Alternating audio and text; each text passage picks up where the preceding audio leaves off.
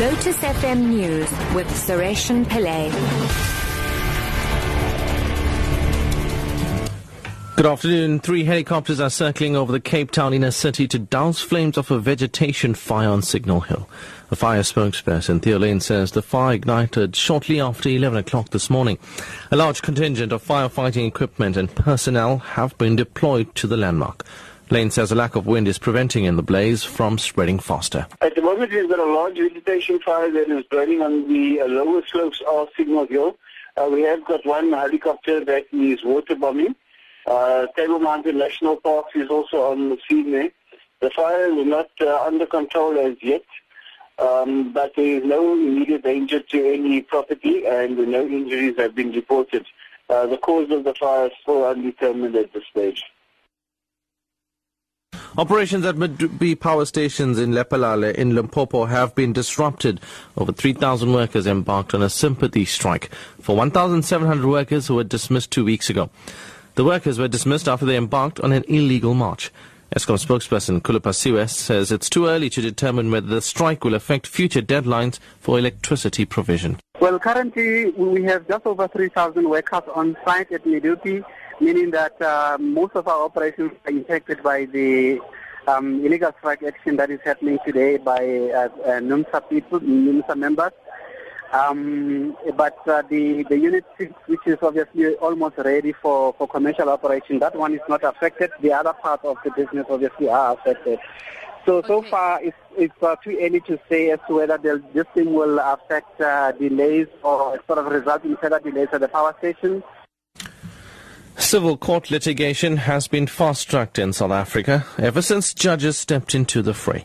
Case management judges are getting involved at the very start of civil litigation to force compliance with deadlines. The new case flow management system, adopted from the USA, has been fully rolled out in high courts across the country. The system will soon be introduced to magistrate courts with an eventual rollout to the heavily backlogged criminal courts. Justice Stephen Majid is chairing the process. We'll see only really triable cases going to court. In other words, matters which are eminently settlable will be settled under the guidance and the direction of a case management judge. And so there are already success stories. For example, in the Western Cape, when I practiced as an advocate there from the mid-80s to the late 90s, we waited up until 18 to 24 months for a trial date. Now in the Western Cape, after your matter has been certified trial ready, you can get a court date within 3 to 6 months, which is a vast improvement. And finally, the French television company TV5 Monday is trying to restore services across the network's 11 channels after individuals belonging to the Islamic State militants hacked them.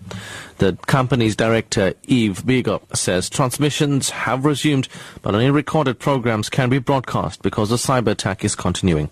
Bigot says it is a serious cyber attack. The hackers, who claimed allegiance to Islamic State, took over the French television station late on Wednesday night. They interrupted transmissions and posted images of masked men on the company's Facebook page, along with a threat to French soldiers fighting jihadists in the Middle East. French soldiers, keep away from Islamic State. Seize this opportunity to save your families, they said. Alongside the threat, they posted what appeared to be identity cards belonging to the relatives of those soldiers. France has supported the American-led campaign against Islamic State by carrying out airstrikes in Iraq. Top story at 2 o'clock. 3 helicopters are circling over the Cape Town inner city to douse flames of a vegetation fire on Signal Hill. I'm SARESHEN Pillay, back at 3.